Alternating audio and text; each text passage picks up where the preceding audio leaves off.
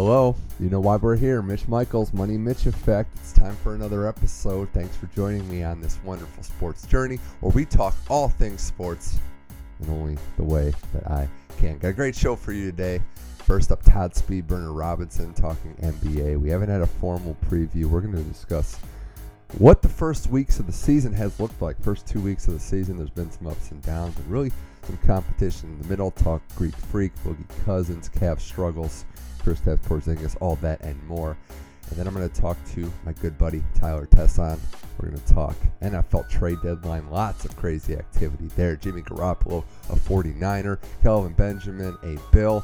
Jay Ajayi, a Eagle. And the Browns are still the Browns. Kings stay Kings and the Browns stay the Browns. It's Todd Speedburner Robinson, Tyler Tesson on the Money Mitch Effect. Let's start the show.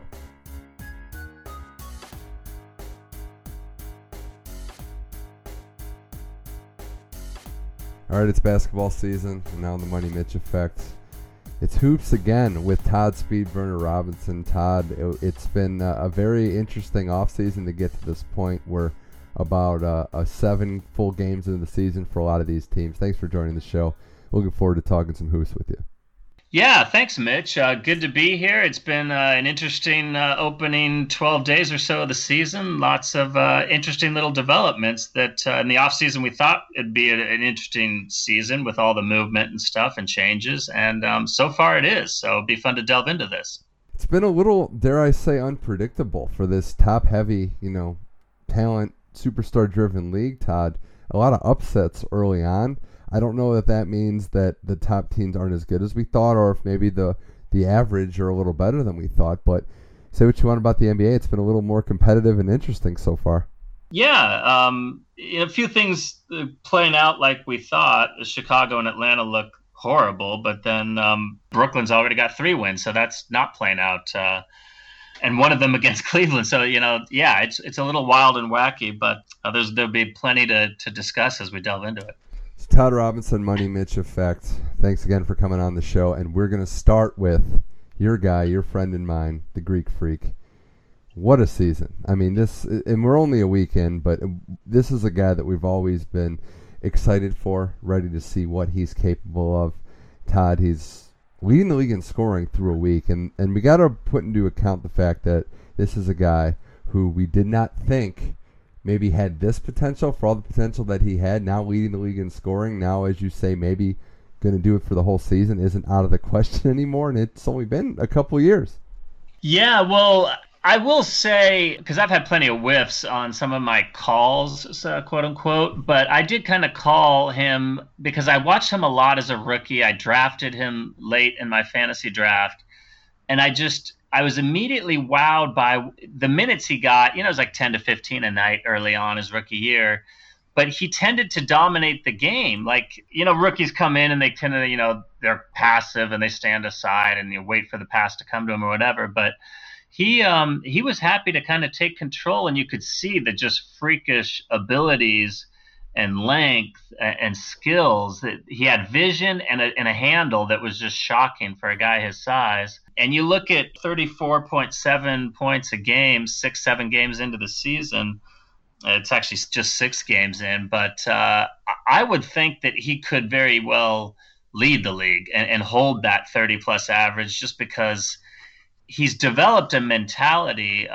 So much of any sport is the mental, along with your physical gifts. What kind of a mental approach do you take to it? And he's very serious about being the best he can be. He wants to win. He wants to dominate. He wants to, go down in history.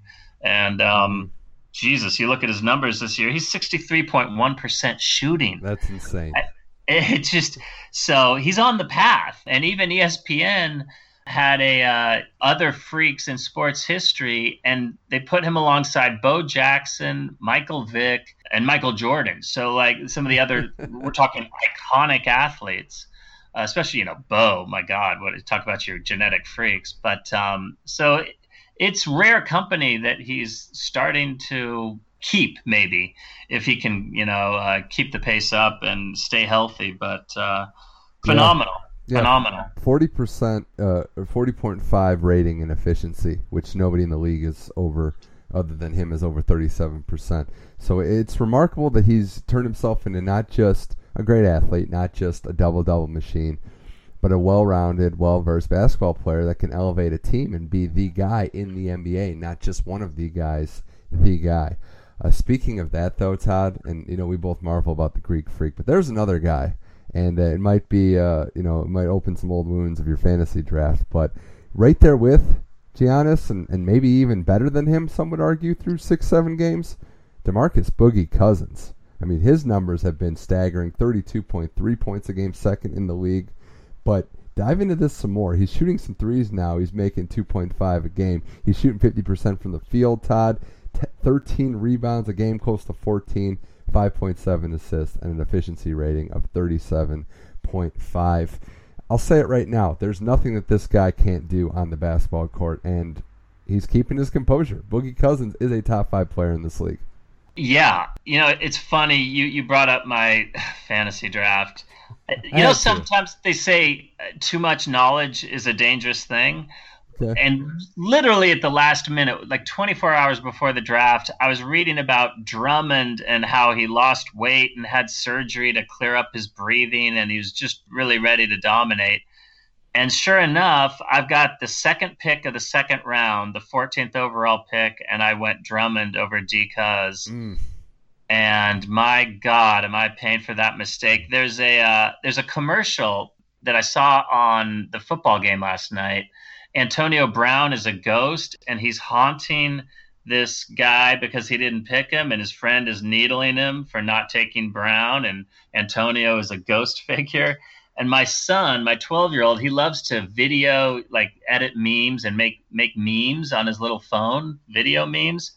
And I called him up when I saw this commercial. I go, hey, you got to make a meme. I'm the guy. DeMarcus Cousins is the ghost.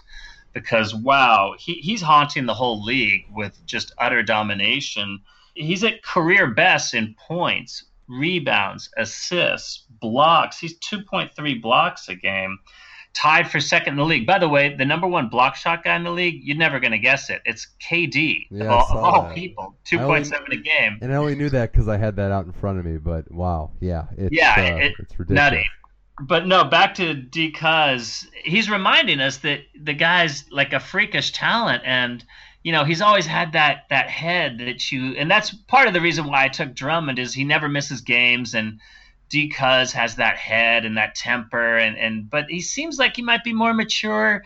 I think he really enjoys playing with Davis. I think year 2 now of them being together, even though it hasn't been a full year yet. It was a midseason trade last year, but I think they're going to develop better chemistry and play off one another nicely. Davis came back, posted a 30 and 13 line or something, and D-Cuz, coming off his 40-20 line, posted a triple-double. So they can both post massive numbers alongside each other. And Jrue Holiday is playing well, and hopefully he can stay healthy. There's a guy who has a hard time staying healthy, but they've got a few pieces there, and he's thriving and dominating. Yeah, and he seems happy. I keep getting at the assists, 5.7, the same number that Kyrie Irving averages right now, more than Durant, more than a lot of players that play at a high level in this league, and he's enjoying more himself. Than the Greek Freak, too. Yeah, exactly. And I think he's just enjoying himself. I think he likes the setup. The Pelicans are a 3-3 team. We didn't expect them to really tear the league up, but if you can get some shooters, get some guards to play well, this could be a very scary team in a loaded Western Conference. So I'm interested to see how they do. I mean, it's been good to see him play basketball at a high level. And I want to segue into that to a team not playing basketball at a high level, still chatting with Todd Robinson on the Money Mitch Effect. Todd, the Cleveland Cavaliers. It's not been pretty. It's not been good to watch. They have been on a losing streak. It's been shocking. It's been a shock. So they're now 3-4. 1-4 in their last 5 games, which ESPN's Basketball Power Index rated as the easiest 6-game stretch any team would have this season. Any team. Now they lose to the Magic, who have looked pretty good. We'll talk a little bit about them later. They beat the Bulls in a game where they were down 15 going into the second half, and then it's losses to Brooklyn, New Orleans, and the Knicks. They're 3-4. But Todd, it's more than that. I think it's more than losing, because anybody loses in the NBA. You hit skids, you hit ups and downs. but the roster, it just doesn't scare anybody, right? Yeah, you mentioned the roster, and just to finally close the book on New Orleans, and then we'll definitely get to Cleveland. I like the fact that New Orleans is zigging when the whole league is zagging towards tiny lineups and a million guards and small forwards. Yeah. Playing power forward and power forwards playing center. I like that they have two massive guys who could play center on their own, and they're going big and trying to do it that way. I like that, But yeah, no, the Cleveland roster it's just messy. It's not, first of all, their big offseason acquisitions before the trade to get what now turns out to be a very injured Isaiah Thomas, is Jeff Green. And they picked up that old Jose Calderon. Yeah. How many teams have those guys been on? Jeff Green in particular. I think he's been on every team in the NBA, thinking he's the guy. And underperformed on all of them. He's like a career perpetual, like, oh wow, what an athlete, what a skill set, and then he just kind of barely does it. Though he's actually had he had an 18-point and a 16-point game with Cleveland, but. No, they don't have shot blockers. They don't have a lot of size. They don't have, they add Dwayne Wade. Like, it's just such predictable, boring, like, oh, LeBron needs his buddy. Well, Wade can kind of barely really significantly contribute. He had to leave the starting lineup because he didn't know what to do, really. He kind of had no role with the starters. On the bench, he kind of can take more control, and it makes sense that he's on the bench. Because at least now they have a spot-up shooter in J.R. Smith in their starting lineup, but it's still not stopped the losses. They're horrific defense. They're allowing 110 points a game. There's only I think 2-3 teams in the league that are worse. 4 teams it looks like, and one of them being Phoenix, who defense optional there. Yeah, and Todd, I just want to say too, you hit the nail on the head. They are not good. They are terrible, to be exact, at defense. And it's the roster construction. It's not having shot blockers, going super small, trading offense for defense. We're going to get Korver, we're going to get Channing Frye. Those guys can barely play in big games anymore because they can't guard anybody. And Isaiah Thomas, as great as he is, I hope he comes back healthy and scores again. A very poor defender. Another bad defender, yeah. So if J.R. Smith's your best perimeter defender, you probably have some problems. And LeBron's your best shot blocker, you probably have some problems. It's the fact that any team coming into their building, even into Cleveland, feels confident that they can score 100, 110 points on them without question. And we've seen it time and time again. Look at the points they've allowed in those losses. 114, 112, 123, 114. Even in the Chicago, Brooklyn Nets scored 112 against them, and you look at the Brooklyn roster, and you're like, who do they got? They got D. Russ. I'm not even sure if D. Russ was healthy that game. Cleveland's just, Russell didn't even play in that game, and Brooklyn posted 112 on them with Spencer Dinwiddie getting 22 points. Derrick Rose has never been a good defender either, Todd. It's just not a great offense for him. I don't know what Ty Lue's system is. I don't know if he's a great coach to begin with. But this roster has serious holes, and I just worry now that the long term is going to be in play, that LeBron, because he's kind of their de facto GM, is going to want to trade that pick that they have, which I would not do in any realm, given, you always want to invest in the future. Because they have a dearth of young, upcoming talent. They're kind of like the Lakers when, Kobe and Powell were getting older and older, and they had no kind of assets coming up, and then they had to really be horrible and earn a lottery pick on their own. And Cleveland, if LeBron leaves and says, you guys got nothing going here, they're going to be in that same ship. So, Todd, in talking with Cleveland and going forward, because, look, they're still a team with LeBron James on it, and they're still a team that could salvage it and make a run at a championship. A lot of seasons to go. But given how poor they look defensively, and given some other teams in the league, do you think a team like Boston, a team like the Wiz can challenge them in the Eastern Conference? I'd even throw maybe Milwaukee in there if they can put the pieces together, though that might be a little too early. The Raptors took a step back. Who in the Eastern Conference, if there is anyone, can make a meaningful run at the Cavs? I like that Wizards roster construction. They didn't really do much in the off season to tinker with it. They kind of it's kind of the same, but they're young enough that they can, I think, get by with that. Boston, Boston to me, they also don't really have any size on that roster. I worry about how viable they are kind of inside. Al Horford, he kind of is a little more up and down on a night to night basis, it seems. If you just looking at the box scores, I haven't watched them play a lot, but they don't have a lot of size. They got a couple young pieces that don't play a whole lot there in Boston. Toronto, they're interesting. J-Val's been hurt, and it's given a second year guy, I don't know how to say his name, Poeltl or Poltl or whatever. Poeltl, he was the ninth pick of the 2016 draft. But he's been doing all right, and Siakam has been getting some minutes, and we'll get some, I think, tonight. Ibaka and Valanciunas is out. So, they've got some actually young, interesting pieces. They drafted OG Anunoby, who's been getting 15, 18 minutes a night in the early going. Seems to be a good defender, kind of knows how to move the ball around, nice little all-around game. So Toronto, and of course you got, Lowry and DeRozan in the backcourt. So I think Toronto, Washington, I look to those two teams. I agree that Milwaukee, as great as the Greek Freak is, but if Milwaukee's going to take the next step, Thon Maker needs to start getting it. And this hurts to say. I doubt there's anyone who's a bigger Thon Maker fan than me. I agree. But he's not kind of accelerated his development. He's starting. He's getting 15 to 20 a night. He still struggles to post decent rebound numbers for a guy who's 7 feet and is playing the center position, but he has to kind of step it up and play well enough. Like he looked like he jumped out at Horford on defense I was watching, and Horford kind of just drove right by him. And other times he'll play really solid, amazing defense. So he has to kind of get a little smarter out there, get more consistent.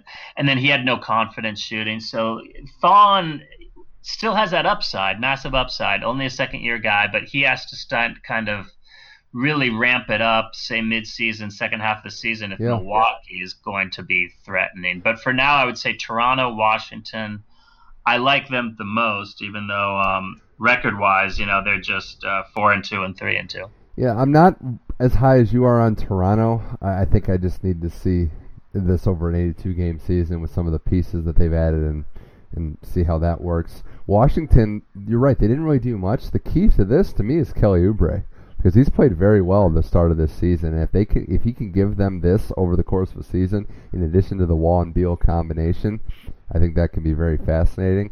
I'm not ready to close the book on the Celtics just yet. I think that the Hayward injury is a backbreaker, but I do like Jason Tatum a lot. I think he's a polished scorer, as polished of a young scorer, rookie scorer as there is. Jaylen Brown is a freak athlete. They're probably going to need to add a shot blocker, though. I do agree with that, because I just don't think they protect the rim enough. But it'll be fascinating to see. With Cleveland looking more vulnerable than they have been in the last 4 years, there is an opening if somebody could take it.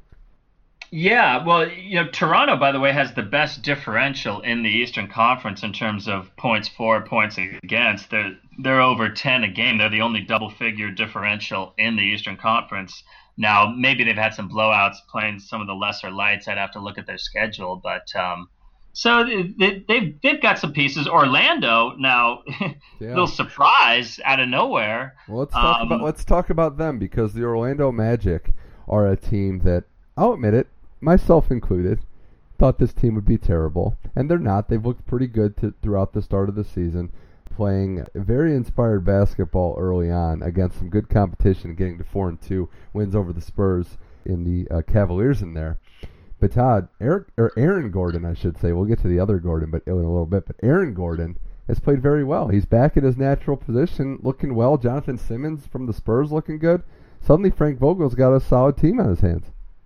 Jonathan Simmons, I do not understand why the Spurs re-signed Patty Mills at $12 million a year and let Jonathan Simmons go and he signed for $7 million a year.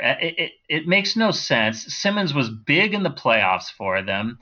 I love his size. He's kind of almost got an NFL build. He's got a fearless mentality.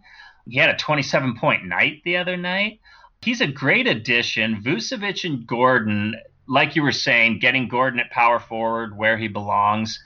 Vucevic and Gordon should be able to thrive together. Simmons is he's like a super sixth man. Fournier has played great this year. He's at 22 points a game and 3.8 dimes. He's very nice, Fournier. He's really kept up his, kind of emerged a year or two ago, and he's kept at it and is even improving. Elfrid Payton, I like at point guard. He's been injured. He only played 2 games, got hurt, hasn't been back since. But, DJ Augustine's doing okay, kind of keeping the ship afloat in his absence. You got Terrence Ross, who I've always thought was kind of an underachiever, great athlete who was kind of content to sit back and just bomb threes. But he's got a little more well-rounded stat lines this year. So I like the pieces. And Jonathan Isaac, Gordon missed a couple of games, and Isaac started in his absence and still plays like 15 to 17 minutes a night when Aaron Gordon's in there, and he's a nice little rookie. We talked about him in the summertime. So they've got some pieces there. They're definitely in the hunt for the 7-8 spot, maybe the 6 spot. Todd, I view them as I viewed the Bucks a couple years ago. They're just accumulating assets right now. They haven't really figured out what their identity is, but they are starting to get some pretty good players on the roster, which is the first step in the step of rebuilding. So, I think they're a fringe. I think they're going to probably make a push for that 7-8 seed as well. But we'll see. A lot of basketball left and a lot of teams left to talk about. Before we go to the Western Conference, Todd Speedburner Robinson, Money Mitch Effect, I need to get your thoughts on the 76ers, because everybody was talking about how this would be a year they took a step with all these young players. They're 2-4, and it's been kind of mixed results. On the positive side, really like what Ben Simmons has to offer. Embiid, when he's been out there, has looked good. But Markelle Fultz, he's going to be out for some time. It's been a disaster shooting the ball to start the season, and the rest of the team still not defending at a high level. Should we just expect these growing pains, Todd, from a young 76ers team, or is this worse than we could have thought? Well, let's remember that they're 2-4, but their first 3 games were Washington, who we discussed, and they only lost by 5. That was a pretty tight game, not a lot of defense, 120 to 115 there. That opened the season. Then they lost to Boston, who's still got a lot of assets, a lot of depth. They lost by 10 to them. Toronto blew them out, and so that's a tough one. Then they beat Detroit. They lost a super tight one to Houston. And then they won a tight one at Dallas. So we should give Detroit some credit because they got the best record in the East right now at 5-2, and the Sixers beat them. So the Pistons are they're 5 exactly, shockingly. But I think Ben Simmons, he and Oscar Robertson are the only guys to have 10, 5, and 5 their first 6 games of their career, which I would have thought Magic could do a 10, 5, and 5 rebounds, 5 assists, along with 10 points. So he's showing really exactly what people thought, that he's a well-rounded stud. But I didn't realize, watching him take the ball up the court, he's as smooth as a 6'1" point guard. He's just really comfortable. He's kind of like the Greek freak, that tall with the ball in his hand. Now his shooting, he's got sometimes he'll put a shot up and it's kind of like this little floaty shot put thing from, say, anywhere from 6 to 10 feet.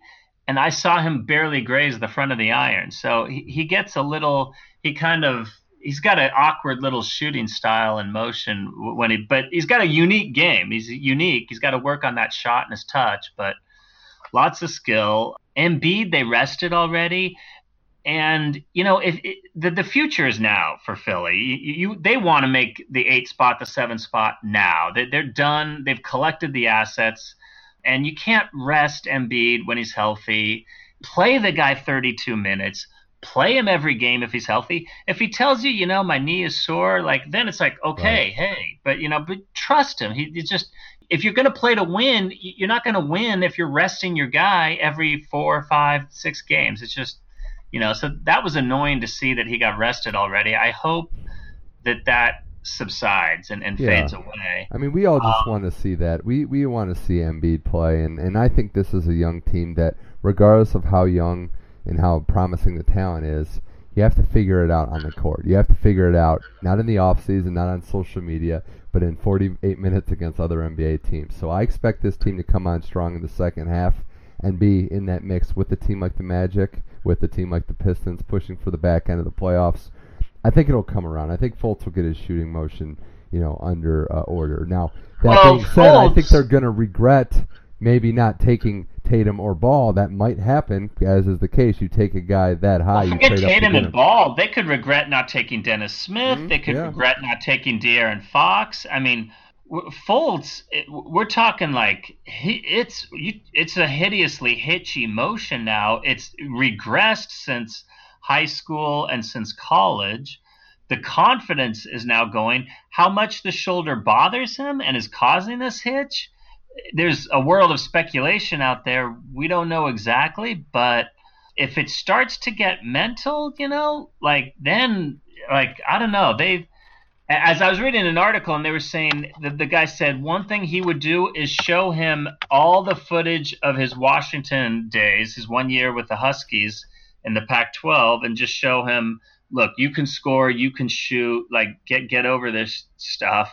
So hopefully that can pan out, because that could really set them back if he doesn't pan out, or if this season's a wash. That would really be a crime. Yeah, we'll have to see. I mean, it's just, you hope the young kid could figure it out. There's a lot of talent on that team, but it remains to be seen. Todd Speedburner, Robinson, Money Mitch effect. I do want to talk about that other rookie in that class, Todd Lonzo Ball and the Lakers. The Lakers, another team that, they're out of draft picks. They made their move. They tanked enough. This is supposed to be their year. They got their local point guard.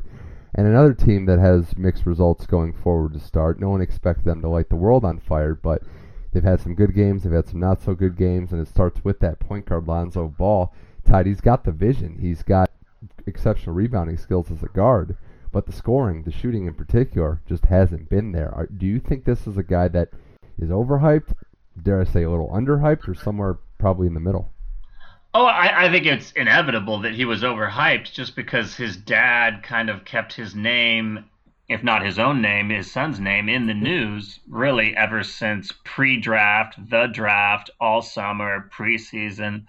So everyone's going to look and, see, okay, what about it? But he kind of is what I thought. He's shooting 31%.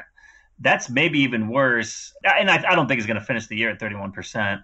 But, I can very well see him at 37%. Brandon Jennings, when he came into the league and was kind of a hot shot scorer and little point guard, little quick guy, different game, different build than Ball. But, he shot like 37, 38%. I could definitely see Ball in that neighborhood come year end. And I don't know that he's ever going to be, 46%. But I think for the Lakers and his development, in a year or two, I think they would want him in the low 40s at least. He doesn't have a lot of free throw attempts. In 6 games, he's only taken 9 free throw attempts all season. So that driving issue, the ability to drive or draw fouls, which people kind of thought from Summer League might be an issue, it's there. He's a special passer, but he's got a lot of developing to do. Recently, I haven't heard much out of his dad. I think that's a wonderful thing. The less from him, the better. I think defensively, he needs to adjust like any young point guard does in this point guard heavy league. Part of it is matchups. Matchup 1 against Patrick Beverley, a guy that was ready for that game, was ready to shut down Ball, and he did. But yeah, we'll see what happens. I mean, that Lakers team is promising. Randall's looked good. Kuzma's looked good. Great value pick. Another textbook Nets move, just throwing him into a trade that they didn't. The Lakers have nailed some second rounders. They got Jordan Clarkson. They bought off the Wizards a couple drafts ago, so they've nailed the second round a couple times now.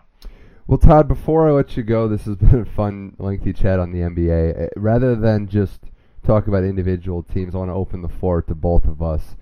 Which players, which positive trends have you liked this year? There's a lot. We talked about it a lot in other settings, but what are some players, some guys that stand out to you as having great starts to this season? Well, there's some a 30 plus brigade. Like Dwight Howard's really revived. He's rebounding like he did in his prime. He's at like 16 a game.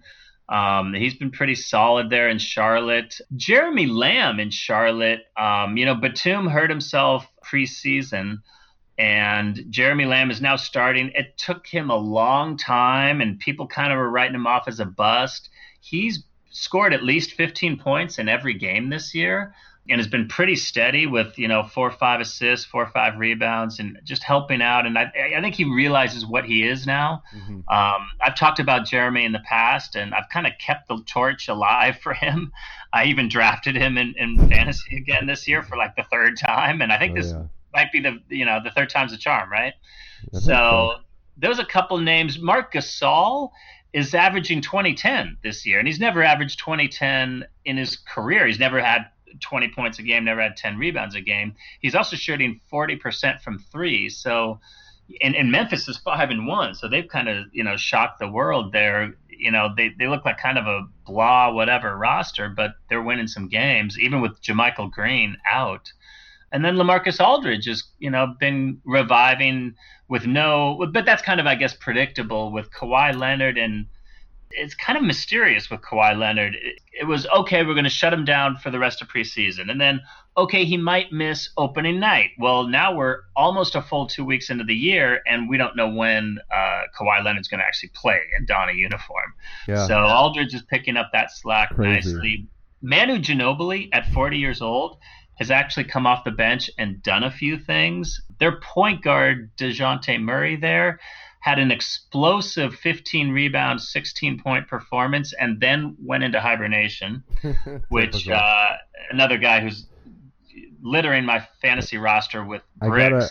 I gotta ask you about Eric Gordon though, to explain that top 10 in Top the 10 league in in scoring. scoring. Slim With down, in shape, with Eric Gordon. It's amazing. I watched them. I think it was maybe opening night, and he was like going to the hole and throwing down, and I was like, "This looks like Eric Gordon from his rookie year with the Clippers." So it's nice to see him not, because he seemed to be just devolving into this camp out at the 3-point line. Pass me the ball, I'll shoot the rock for three. And it's good to see him mix it up, and because he's only 28 years old, he seems like he might be 32 or something. He's been in the league for a while. But it's good to see him round out his games. Top 10 in scoring. It's shocking. Oladipo is top 10 in scoring. Loving his Indiana new home in Yeah, Indiana he there. could win most improved player. That's in play For, this year. for sure. And a lot of him at top 10 in scoring is because Miles Turner, unfortunately, I think it was opening night, he posted a massive line but took a hit to the head neck area and hasn't played since, which is really a bummer because everyone's looking for Miles Turner to be a borderline all-star this year in Indiana. Yeah, I got one more I want to bring up just real Yeah. quick. Blake Griffin, 40% from three. Yeah, Flaky Blakey. You figured that no CP3, he'll play a bigger role, and I think he's embraced that. He's been in the league 7 years or so now, and it's neat to see these guys round out their games. I just don't like to see guys fall in love with the three and then discard other aspects of their game. But if you can add it as a tool and then still use a post-up game and the other tools, then fine, and not sacrifice rebounding too much, because when you're 23 feet from the hoop, it's hard to grab a rebound. But there's been a lot of very interesting developments so far, and we'll kind of have to see how things play out going forward. See what changes and what's a true trend and what was just a early season aberration. We will.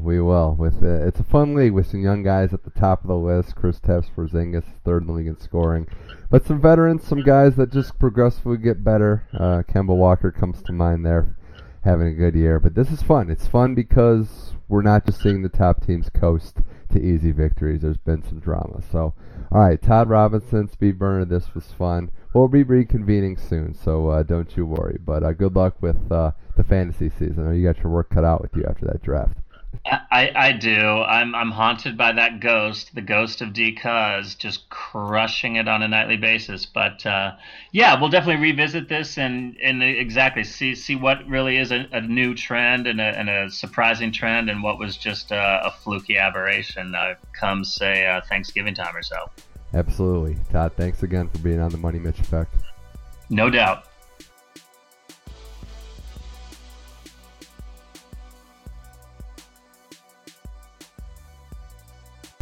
Huge thanks as always to Todd Speedburner Robinson. Check out his stuff at Speedburner on Sports. And we'll see what happens. He's going to be regretting that Boogie Cousins pick for, let's see, there's about 7 months left in the season, so about then. Yeah, but in all seriousness, thanks to Todd. Great NBA takes. Hope to have him back on soon. And now we're going to switch topics and talk NFL trades and NHL season with Tyler Tesson. A lot to talk about in the world of football and hockey. And we're going to bring on Tyler Tesson to do just that. The trade deadline in the NFL in the first couple weeks of the NHL season. Some interesting trends there. It's Tyler Tesson on the Money Mitch Effect.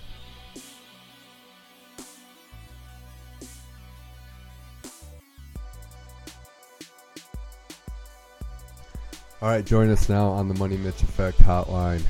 Friend of the program, friend of mine, Tyler Tesson. Tyler, it's been a while. Thanks for coming back to the show in the heart of football season. Thanks for rejoining the program. Hey, thanks for having me, Mitch. It's been interesting in the NFL season. We're going to talk hockey a little later in the show. But what I wanted to originally do up until about late last night was recap the games of last weekend. But now, honestly, the trades are more fun. And I got to ask you this question off the top. Can you remember in recent memory a trade deadline this exciting in the NFL? It seems out of place for this sport. Yeah, absolutely. I don't even know if I can remember a big trade in the NFL in the past, 3 to 4 years. It's just pretty much non-existent in the NFL at the trade deadline. Yeah, it's interesting because there may be one, and I don't know exactly when it happened, but I know the trade deadline got moved a couple weeks later in the season.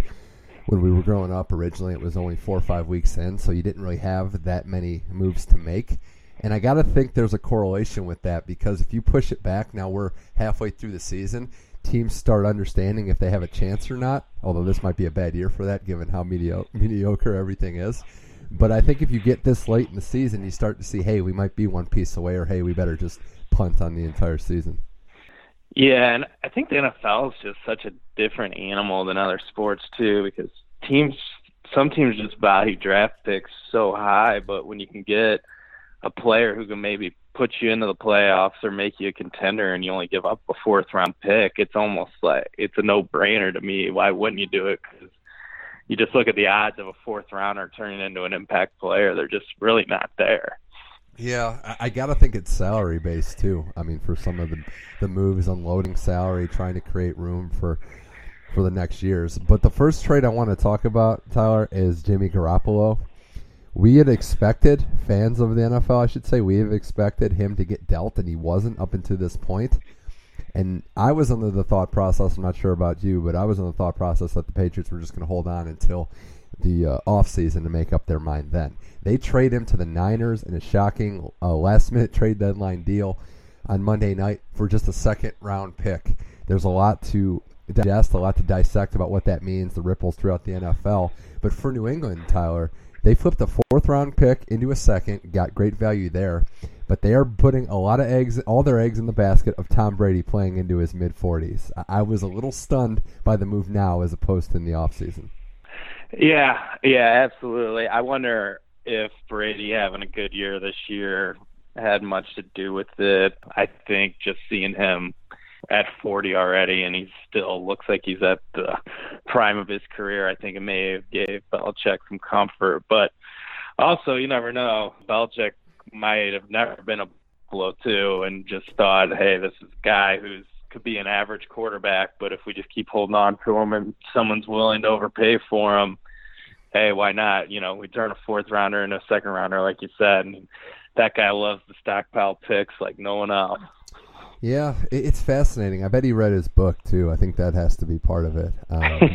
But, no, I mean, I think Brady's amazing like anybody else. Probably the greatest quarterback to ever live. The problem is he's in uncharted territory, and the small book that we have is that guys fall off a cliff at some point. Could Brady be the exception? Possibly, but we don't know that. I mean, we've seen guys go from 39-40 to being good to average to bad in weeks. So I don't know. Yeah. I mean, any quarterback's always one hit away from being rocked, and you've heard some interesting developments. He feels healthier, but hey, in the NFL, you're always one play away from being hit. But I think what it does is kind of limit their versatility. They don't have the luxury of Garoppolo anymore. But in the short term, if Brady plays like this, they got an extra second-round pick, another toy, probably the draft, and they're not going to feel it unless the big if is if Brady goes down.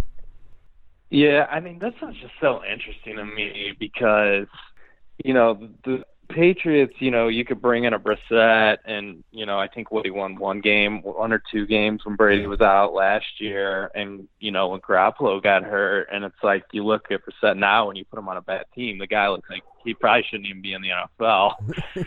So it's like, was Garoppolo one of those guys? And, Belichick knows, hey, if I can just get a guy to fit in my system, he can be just as good as Garoppolo, and I can get him in the 6th round. It's one of those things where it's easy to say you can't judge the trade now, but if it's 2 years from now and Garoppolo is just absolutely awful and looks like Hoyer out there for the 49ers, or Matt Castle. Belichick looks like Belichick looks like an absolute genius.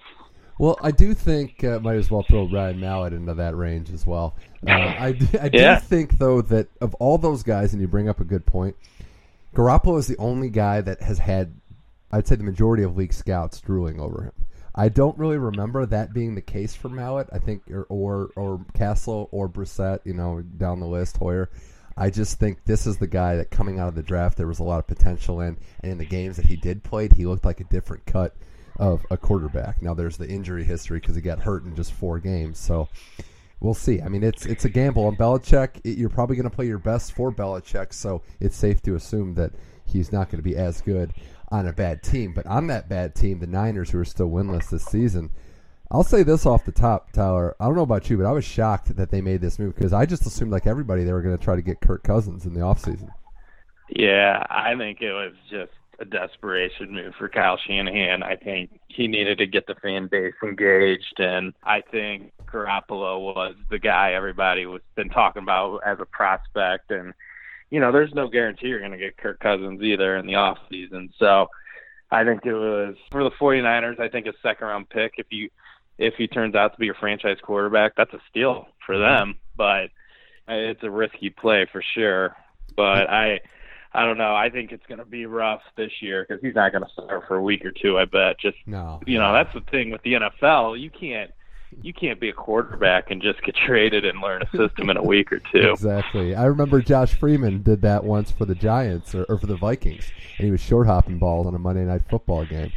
I mean, you can't just throw him out there, and he's going to have to learn. And I do agree that a guy like Cousins or even Garoppolo is a better option for a team in complete disarray, needing the fan base to look better, than to draft next year and have to go through that learning curve. So, I don't know. I think it's more how do you got to get your fan base excited, and I think Garoppolo for a 2nd-rounder, I think probably does that than what they're going to get in the draft. So I get it from both sides, and that's the thing I'd be scared of if I was the 49ers. It's like Belichick's the smartest coach in the league, and if this guy's willing to trade somebody to me, I'd just be scared.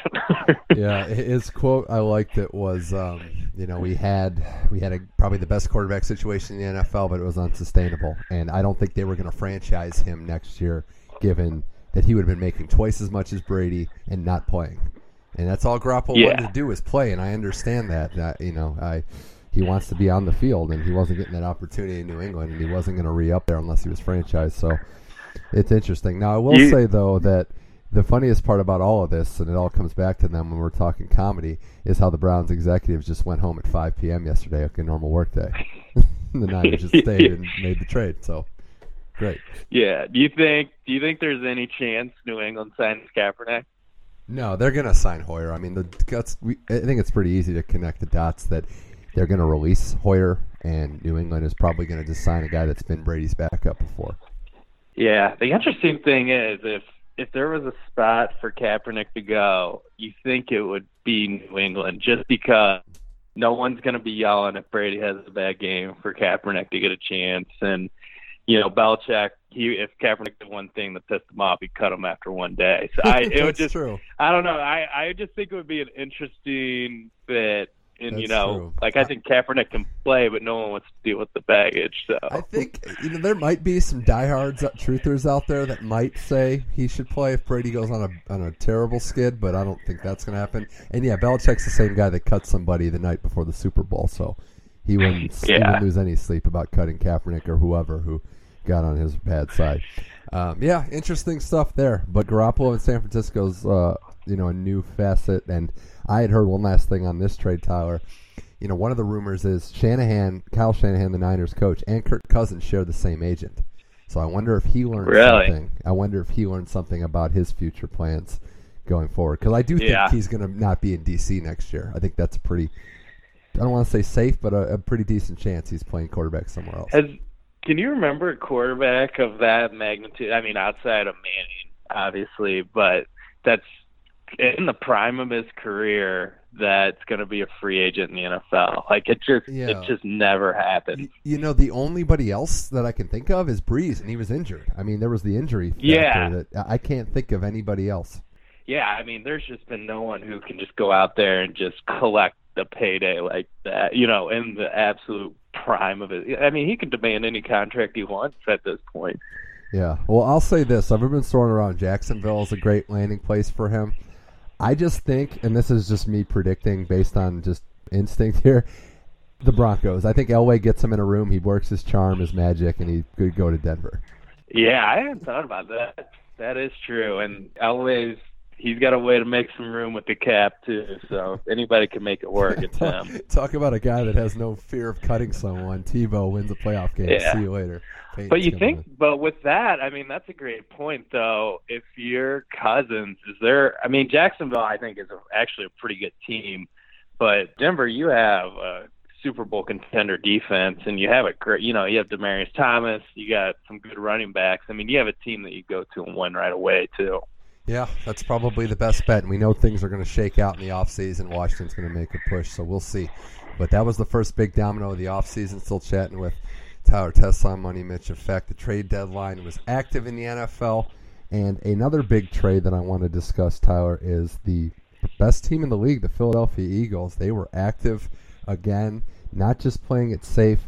They traded a fourth-round pick, just a fourth-round pick, to get Jay Ajayi from the Dolphins. The running back is going to Philly. Just a fourth-round pick for a guy that not too long ago was a 1,300-yard rusher. That is an absolute steal, and it bolsters a power running game in Philly. Yeah. I mean, if you're Philly, a fourth-round pick is, I mean, if you can get a guy who can make an impact, I would do that any day of the week. Running back's one of those, though. I feel like if you have a great offensive line, you can throw about any fast guy out there, and they can do pretty well. But it hasn't been working with them this year. So, I mean, I don't think there's too much risk on their part with just giving up a fourth-rounder for him. And if he comes in and tears it up, that's kind of been the missing piece on offense for them. So, that could, I mean, they're already a Super Bowl contender, but that could make them a favorite in the NFC this year if it works out. Yeah, Ajayi is not going to start, but he's going to probably get a bunch of carries. I think this is just bolstering their identity. And how about that trade for Sam Bradford now, right, Tyler? They got a first and a fourth for that. Jay Ajayi, and their rookie was Derek Barnett out of the end out of Tennessee, who just bolstered their front seven. So a lot to like about this team. And I mean, the NFL is as unpredictable as ever this year. Why couldn't Philly make a run just playing it simple, old-school smash-mouth football? Yeah, absolutely. I mean, they're probably the storyline of the NFL this year, including Carson Wentz, who's just tearing it up. I think everybody thought he had a chance to be pretty good, but I didn't think anybody thought he'd be quite at this level in year two. Yeah. Well, and you got to respect Adam Gase, the Dolphins coach, for saying we're the worst offense in football and then having to do something to shake it up and have his players believe him, just trade the running back away. Yeah. I mean, I think he pretty much knew Ajayi wasn't going to make a difference on his team, so, might as well dump him, pick up the draft pick, and move on. I got to say, a little surprised Kiko Alonso wasn't suspended, but not surprised at all that Ndamukong Suh is the scariest guy in an NFL scrum probably of all time. I mean, he might be one of the first guys ever to just get arrested on the field and just taken straight to jail. Some of the stuff that guy pulled. Just threw down a 300-pound lineman and sat on him. So yeah, it's unbelievable. Well, the other big trade that happened today, that went down today, I should say, Buffalo and Carolina with the deal that sent Kelvin Benjamin to the Bills. Kelvin Benjamin to the Bills. Now, the Bills have been trading everybody away, Tyler. They trade away all these veterans, even Marcel Darius to the Jaguars recently. But they actually acquire somebody, a receiver from Carolina. What's interesting about this deal, Carolina is not by any stretch out of the playoff picture. They're a little over 500. They're looking like a solid team. I don't know that they're playoff bound, but they certainly have a chance. Why do you think they got rid of Kelvin Benjamin, given the fact that the season's not lost at all? They're 5-3.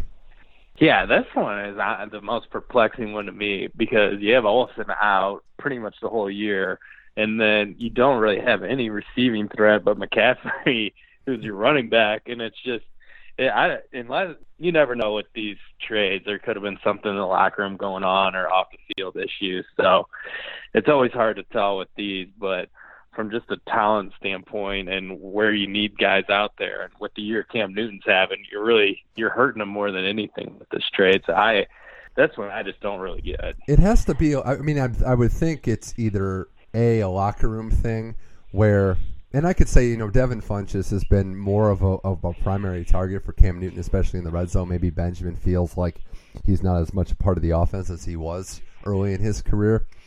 But, yeah, I don't know. It's strange. I mean, you think you need all the weapons you can get. I mean, they only gave up, I think, was it a 4th-round pick?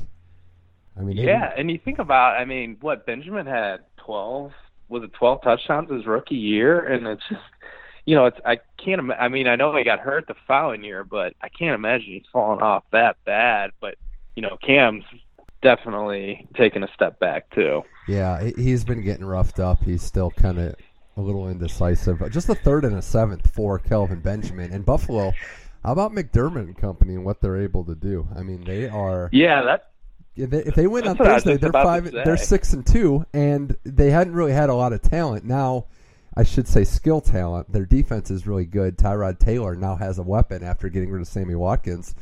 I think this team is suddenly very, very competent. Yeah, and I mean, you look at those two deals now. I mean, those were two great trades by Buffalo. I mean, assuming the Benjamin works out, but Sammy Watkins really hasn't done anything this year. EJ Gaines he's a solid defensive player, and you look at the draft picks that they collected from the Rams. I mean, this has worked out. Yeah, it's interesting. I mean, a lot of coaches say my way or the highway. McDermott is like, you disagree with me, you don't buy in, see you later. And he doesn't care who it is. Everybody that's there is buying in and wants to be there and believes the team can be well. They're probably the feel-good story of the year of the league this year, and a matchup nightmare for a lot of teams because they're not going to oversimplify things at all. And I'm interested to see Benjamin and Taylor what that looks like.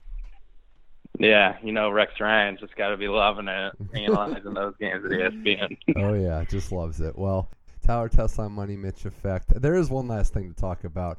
The debacle that went down between the Browns and the Bengals on the Browns end in the trade for A.J. McCarron, but depending on who you believe, the Browns and Bengals had a deal to send McCarron to Cleveland, interdivision QB trade for some draft picks, but Cleveland was celebrating and they didn't call the trade in properly and they missed the deadline.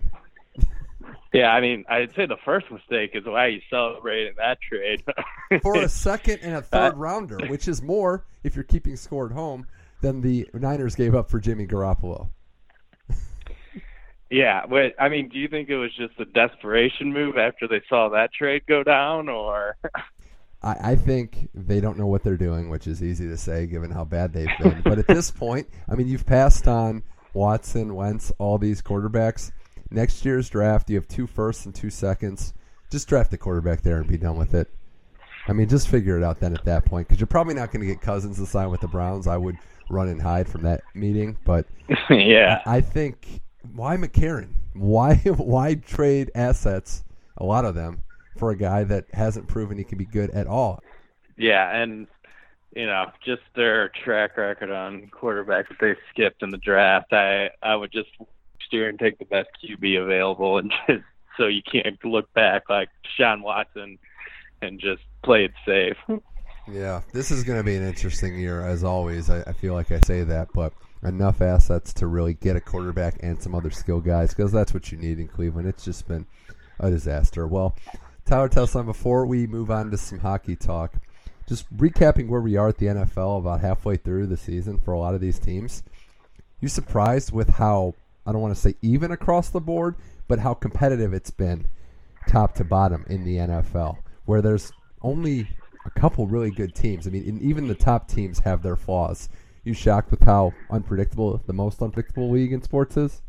Yeah, and it's just been week to week. You'll have good teams getting blown out, and then you'll have bad teams just pulling upsets. You know, sometimes you just wonder if Vegas is just pulling some strings out there, but it really is crazy. But you have teams like Minnesota having a great year with a lot of QB injuries. They don't even really have a starting quarterback at this point when you have Case Keenum back there and you have Aaron Rodgers going down. And who would have thought the Buffalo Bills would be up there tied for first place in New England? It's just, it's been a crazy year. It really has been, and it's hard to gauge who's good. I really think the old adage, styles make fights, is going to play all the way through to the playoffs, where certain teams just happen to match up and have the other team's number. Teams are starting to figure it out. New England's starting to get their defense back to at least average level. Seattle, a team we didn't talk about their trade to get Dwayne Brown. They got a lineman now. I think that's going to help them. They're starting to make plays. But it's unpredictable. It's hard to bet on, as you said, and it's hard to figure out week to week who's good. And really, it's hard to gauge how good wins are. You take a team like Buffalo, 5-2. They beat Atlanta, Oakland, and I'm trying to think who the third one is in there.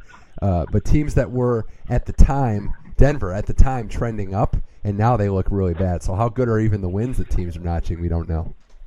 Yeah, and that's been the craziest part to me is you'll watch a week and New England looks terrible, and then, a team like the Ravens you'll watch and you look like they probably couldn't even beat Alabama, and then they're still in the running to win their division. It's just been the Chiefs, I would say the Chiefs are one of the best teams, but then they go on a run where they look absolutely terrible too. The Titans are leading the NFC or the AFC South. Yeah. The Rams are looking good. I mean, the Saints have won like 5 straight. What is happening? Well, the Saints are a team where I'll watch them one week and I'm like, wow, they're absolutely terrible. Sean Payton's probably going to be over. Is the Drew Brees era over? And then now, they're 5-2 and in first place. Yeah, it's pretty remarkable, but it's the NFL we live in right now. So I'm excited week to week. There's still a lot to decide, and I'm sure when we do this, 2 months from now at the end of the regular season, it'll look a lot different. Well, Tyler Tesson, Money Mitch Effect. Last thing I do want to address, the NHL. We're about 12, 13 games in for a lot of these teams in the 82-game season, the 82-game grind, and some unpredictable division leaders right now. I'd say right off the top, the most predictable division leader, I should say, would be Tampa Bay, maybe your St. Louis Blues.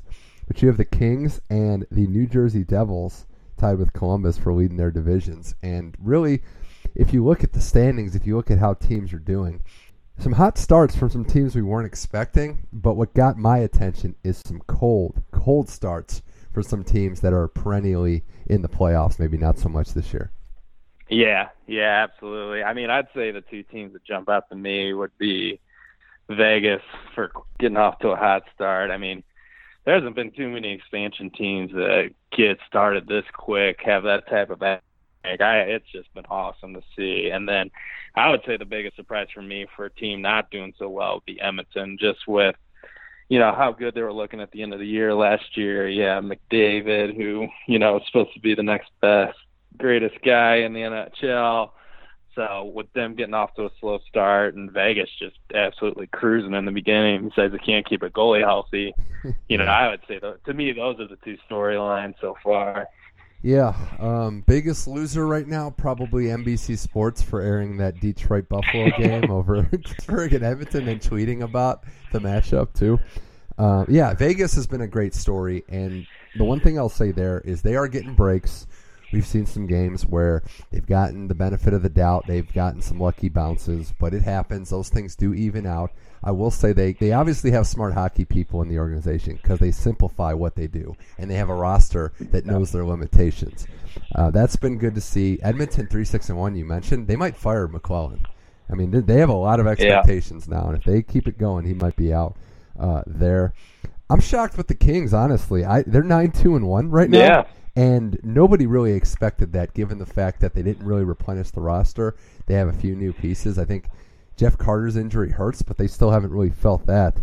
7-2-1 in their last 10. The Blues looking good, and I was going to ask you about this too. 10-2-1 on the season, 5-0 at home, and really it's the offense. They have the most goals in the Western Conference. We know what their MO is, but did you think they were going to be this good offensively to start the season? Absolutely not. I Okay. still don't really know what's going on. I look at the Blues roster, and the first, second line are solid, but when I look at the third and fourth line, I just it's just not very impressive at all. But they're getting the job done. I think Schwartz finally took that step forward, taking it to another level, and he looks like arguably one of the best players in the league right now with how he's playing. And when you can put in Tarasenko and Shin, you can throw in there who's had a great start to the year too. It's been really good to see. I hope two lines are able to carry them all year. They might be able to pick up some depth at the trade deadline as well. Yeah, well, they know what they're good at, and it's interesting. You get a good lead, you play good at home. With the goaltending they're getting from Allen, it's pretty nice to see. The Eastern Conference, how about Tampa Bay, Tyler? 53 goals this year. I expected a bounce-back year from this team. Stamkos is good, but Nikita Kucherov, how is he still underrated? I feel like he's still not getting the credit he deserves. Yeah, I guess you'd have to just say that because Stamkos gets all the headlines and he's the, big name at Tampa. But, yeah, I mean, they're off to a hot start. But probably, I would say, overall, I would say they're probably the best team right now, just watching some games and how they got off such a quick start. But, yeah, Stamkos, finally they get him healthy, and he's showing why he's one of the best players in the world. I'm still bullish on Columbus, but I got to say I'm shocked with what the Devils are doing. I knew that Corey Snyder was a good goalie, but they're getting some offense. I mean, they were the worst team in the NHL goals for last year, or at the bottom three, I should say. But maybe the Devils can stick around, given that the Rangers look terrible, the Capitals are slow out of the gate, and gosh, I mean, you look at other teams in the conference, the Canadians are just dreadful too. Maybe the Devils can stick around. Yeah. I mean, the Taylor Hall trade's starting to pay off now, and Schneider is playing really well. And how about Dustin Brown's resurrection this year? I think everybody kind of left him for dead, the past 2 years after he lost the C and just really didn't do too much. Yeah, he's doing well. There's been some interesting movements of players of Renaissance in their same team or moving to different teams, and Brown's playing well. It's a nice sight to see that for Kings fans. The Rangers' window is shut, Tyler. It's over. They're not going to make another run at a championship. They don't have the roster top to bottom. It just does not look good. And it's weird seeing Detroit probably on the outside of the playoffs a couple of years in a row. For sure. I'm worried about Washington though, because the roster cap wise isn't going anywhere. It's gonna turn into an aging roster pretty soon. Yeah, and that one they signed Oshie to the big deal. You have Ovechkin, who some people thought he might take off after this year. I don't know. I'm not turning the page on them yet. I think there's a chance that they could turn it around. Yeah, the clock is ticking. I'll say that, but. This year they can definitely turn it around. They have strengths at every position. But Toronto is another team. They add Patrick Marleau, which was a sneaky play. He can still skate at his age after 20 years in San Jose. But Austin Matthews, he just keeps getting better. And I didn't think we'd be at this point in this year, Tyler, with me saying he could challenge McDavid for the next face of the NHL. I think that's in play now, given what he's doing on a nightly basis with a little less flash, but the same, if not better, results. Yeah, absolutely. And I think there's so many other aspects of that too. He's in Toronto, which is just, notorious hockey town. He's got the best coach in the world coaching them. And the team's getting better every game. I think by the end of the year, people fully expect them to be a team that could potentially compete to make a run this year. So I think all of those play into it. I see a lot of Crosby in Matthews, more so than McDavid, and I mean that by he scores dirty goals. I mean, that's what made Crosby who he is, approaching the game like a grinder. You watch Matthews, a lot of times it isn't pretty, but he knows what he's doing, especially in the paint. Well, and U.S.-born player. You know, you've had Kane, but since Kane, you really haven't had that guy who looks like could potentially be the face of the NHL. You know, that's a U.S.-born player too. Yeah, well, I'm going to be watching everything that he does, and a lot of the young American players and young players in this league. So the future is certainly bright for Auston Matthews. Well, Tyler Tesson, this was fun. Thanks for joining the show, and we'll be catching up soon. I gotta see if I can survive if the Dodgers don't win the World Series. The impending result on the streets of LA. Yeah, absolutely. That's been a fun one to watch too. Yeah, we'll see. But it's been a great series, some long games. Are they going to juice other, balls and pucks in different sports, given the success of the World Series? Yeah, there's something going on there. I don't think. Yeah. Puig just one-handed flick back or the ball.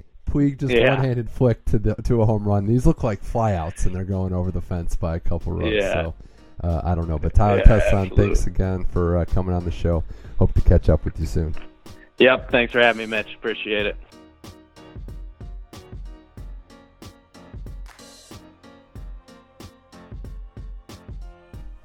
Thanks again to both guests, Todd Speed, Burner Robinson, and Tyler Tesson for appearing on the Money Mitch Effect.